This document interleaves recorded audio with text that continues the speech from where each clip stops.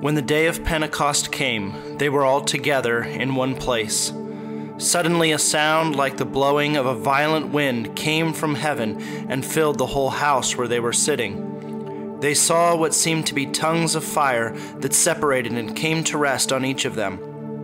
All of them were filled with the Holy Spirit and began to speak in other tongues as the Spirit enabled them. Now there were staying in Jerusalem God-fearing Jews from every nation under heaven. When they heard this sound, a crowd came together in bewilderment, because each one heard their own language being spoken. Utterly amazed, they asked, "Aren't all these who are speaking Galileans? Then how is it that each of us hears them in our native language? Parthians, Medes, and Elamites, residents of Mesopotamia, Judea and Cappadocia, Pontus and Asia, Phrygia and Pamphylia, Egypt and parts of Libya near Cyrene, visitors from Rome, both Jews and converts to Judaism, Cretans and Arabs. We hear them declaring the wonders of God in our own tongues." Amazed and perplexed, they asked one another, "What does this mean?"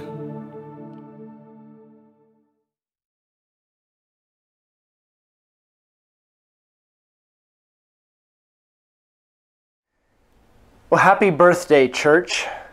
Before we get started, I want to share a little bit with where we're going to be going in the coming weeks. We've been using the lectionary and following the church calendar, and the church calendar enters a time now that's called ordinary time. And that's the time between Pentecost and when we enter Advent again, which for the church is really the beginning of the year. Over the summer, we're going to be looking at the book of Philippians. And my thought there is, it is encouragement amidst absence. Paul is in jail and he's writing this letter of encouragement to those that he can't physically be with. And so there may be some implications for us at Spring Creek. We're working on the physical presence part of our gathering, but we want to continue to encourage one another. And so as we talk about encouragement in the Spirit this morning, would you bow your heads and pray with me? Jesus, we thank you for this story of the Holy Spirit coming and empowering your church, equipping and strengthening and reminding. And I pray that this morning, in the words I speak, in the words that we have read out of Scripture, that this would remind us and strengthen us and equip us to continue to be part of your mission in the world. We ask this in Jesus' name. Amen. At the beginning of this story, we find the disciples of Jesus kind of in isolation. They've gathered together. We've been told back in Luke that they have been meeting regularly. They've been worshiping together. They have been praying together, and they've been expecting to be clothed in power from on high. That was Jesus' promise at the end of Luke. And so here they are waiting, and it's Pentecost. Pentecost was a celebration of the first fruits. The first crops of the year were beginning to be harvested, and they dedicated those to God. At least out in my garden, I've got lettuce coming up, and soon we'll have some blueberries and strawberries, and so we're seeing those first fruits start to come. The Jewish people also celebrated this as a time of receiving the law. And so they recognize this time already as a time when God has spoken and revealed God's self. And so there's a hint of what's going to happen at this new Pentecost. The Holy Spirit comes down on the disciples. And Luke writes that it sounds like the rush of a violent wind, and tongues of fire rest on each of them, which I think is just kind of a strange way to visualize this event, the wind and these tongues of fire. Filled with the Holy Spirit, then, the disciples go out. This holy day of Pentecost has brought in people from all over the place. The dispersed, the diaspora Jews are finding their way back to Jerusalem for this special time of worship and dedication. And as the disciples go out to proclaim the good news, people from all over the known world are hearing the message in their native language. Translating the Word of God into different languages so that people can understand the good news has been a part of our history and a part of our tradition, but it's also an important belief for the followers of Jesus. The Hebrew Scriptures, even before Jesus, had been translated into Greek so that people that were being dispersed all over the Greek world could understand the Holy Scriptures. Throughout Christian history, the Bible has been translated into other languages to make the good news of Jesus Christ accessible for lots of people. First, the Bible, which was originally written in Hebrew and Greek, it was translated into Latin. And then for a time, the church tried to hold on to that Latin language for a long time. And only the educated priests could really read scriptures. And honestly, some of them couldn't even do that very well. Slowly, people like John Wycliffe and Jan Hus were trying to translate the Bible into languages that the common people could read and understand. In fact, it's their translating work that got both of these men condemned and executed. Today's scriptures continue to be translated into native languages to make them accessible. So why does this matter? Well, first, it reflects the incarnation. Jesus came as the Logos, the Word, or the explanation of God. It's important for us as followers of Jesus that God does not stay far away, untouchable and unknowable. But instead, God reveals God's self and God's character in and through Jesus. And so God cares about communicating and revealing God's self and God's love to His creatures, to His image bearers, us as humans. In some other faith traditions, their holy scriptures can only be read in certain languages. For example, in Islam, the Quran can only be properly read in Arabic. But the Christian faith is a little different, because God wants to make God's self known. Disciples go out to speak, and they're heard in people's native languages.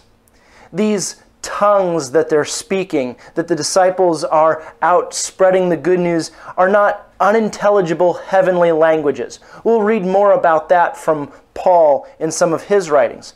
But here, these languages are ones that people can understand. They hear, they understand, and they know. And what we see is they respond to this good news. I'm thankful for church scholars who understand Greek and Hebrew. They help give us nuances and insight into what the Bible authors are trying to convey to us about who God is, about who Jesus is. But God wants to make God's self known even to people who don't know Greek and Hebrew. And so this is one of the reasons why the Bible has been translated into lots of different languages, so that people all over the world can hear of the love of Jesus, can hear about repentance and forgiveness of sins that we've been talking about in the last several weeks. So why does this matter for us? Because God speaks your language. And God wants to reveal and invite everyone to know the good news of Jesus' life, death, resurrection, and ascension, and what that means for us. Some of us have been learning a new language over the last couple of weeks, and this new language is called technology. And we have found that for many of us, this technology language is not a native language. Let me give you just a little bit of an example. For a number of our Bible studies and small groups, we've been using Zoom to connect with one another visually and to hear one another. It's not as good as being with one another, but at least we get to see some familiar faces. And let me say that I've been really impressed by how people at Spring Creek have adapted. You know, we have 3 to 5 people call in to listen to the service each week. And we've been joined by some of our senior saints by video each Wednesday during our Bible study time. It's been fun to see people adapt to using Zoom and see people hunting for the mute button on Zoom. Or people have called me asking how they can log in from their computers or their iPad after they've forgotten passwords or aren't sure how to connect, and I've tried to walk them through. But just a hint, I don't actually know your passwords, and so I can only get you so far in that. And then on the other hand, we have our young adults who have been using Zoom for a while, and they've been doing some of their education online. And for more of our young adults, this technology is a more native language. First of all, they're using virtual backgrounds. They know where the chat boxes are. They know where the thumbs up and the clap buttons are. They know it all. Even my kids have figured out how to flip their picture upside down while they're chatting with their teachers. So that's not a practice I recommend if you're getting introduced to Zoom. When we end our meeting, those who aren't fluent with the Zoom technology are hunting for the end meeting button, and so it takes people quite a while to figure out where that button is and end it, or else they just wait for me to end it and then they don't have to worry about that. But our young adults, as soon as we're done meeting, they're gone. I don't know what that says about the time that we've met, but they know where those buttons are right away. It reminds me too a little bit of my ability or lack of ability to speak Hausa, which is the national language in Nigeria. I know Sanu and Lafia, which is kind of the standard greeting. You're wishing somebody health. Once when we were in Nigeria, someone said to me, Sanu, and I said, Lafia, and then they started to go on in Hausa, expecting, because I had said hello, that I could then understand them. They were disappointed when I said, I'm sorry, that's all I know. After that, I'm a little lost when it comes to speaking other languages. You know, technology is a new language for some of us. I wonder, how does the church use this language to continue to communicate good news? Because it seems that it's here, it's around, we've been using it, and I believe that we'll probably continue to use technology to communicate with one another, to communicate the good news to others around the world. I think we're seeing a little bit of how the digital language is one we've been forced to learn more about during this time. You know, I'm thankful that the folks at Spring Creek had some young and some old dreaming dreams and seeing visions of how we could better speak the language of technology before this whole health crisis thing started. And so we had a lot of technology things in place. We were somewhat equipped and had a decent idea of how to speak this language when we needed to use it. But as with learning any language, there's challenges. You know, people of different cultures think differently. For instance, there's a difference between a Western, maybe more American mindset versus an Eastern, maybe Oriental way of thinking. And you know, our languages actually reflect that. Western language uses an alphabet with characters that reflect phonetic sounds, and so we can kind of logically put words together using these sounds.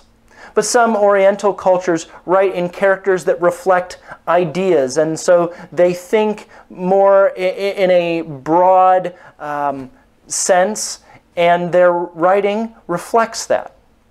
Well, you know, technology or digital natives also have some differences. We just don't always notice those because folks look the same. You know, whole volumes have been written on how the digital revolution has impacted the way we think and process. But just some basics for us this morning. We're influenced by visuals. Digital natives tend to process things more emotionally and maybe less rationally as those who grew up reading and studying out of textbooks where arguments and information is laid out in a very logical fashion. When we view things on screens and we can kind of scroll up and down, or we're gathering it from a video, we tend to process things a little bit more emotionally. Another way that this has impacted folks that are digital natives is our focus and our attention span has been shortened. You know, society has tended towards this idea of multitasking. And so we have a tendency to pay attention to every ding and notification that gets our attention. Let's face it, even during this morning's worship, how many times did you check your phone? Did you check a notification that popped up? It's interesting that some of the social media that some of our younger people are using are very short attention span ways of communicating. For instance, TikTok videos are limited to 15 seconds. You can group a couple of those together, but you wonder how much information you can get across in 15 seconds. On Instagram, videos are limited to 1 minute. And so let me just speak for a few seconds, well, 15 seconds to a minute, to our digital natives. Ready? Your church, we love you. God loves you. Jesus Christ lived, died, rose again, ascended, repent, forgiveness. Awesome! But also, your church, we love you, and God loves you. And God speaks your language and wants you to know that God loves you. And your church, we are trying to learn a new language. But sometimes it's like me speaking Hausa or Spanish or really any other language. I mean, I can say, Hola, me llamo Adam, and then I get a little stuck. So hang in with us. I want us to know that what we see in the way the disciples proclaim this good news is important, because God speaks your language. God moved into the neighborhood in Jesus. God wants to communicate in words, in actions, in love, the love of God. That we are forgiven because of what Jesus has done on the cross. God speaks your language. God knows what you're going through. God knows what you're experiencing and how you're feeling. And so I think that's really important and really, really good news for all of us.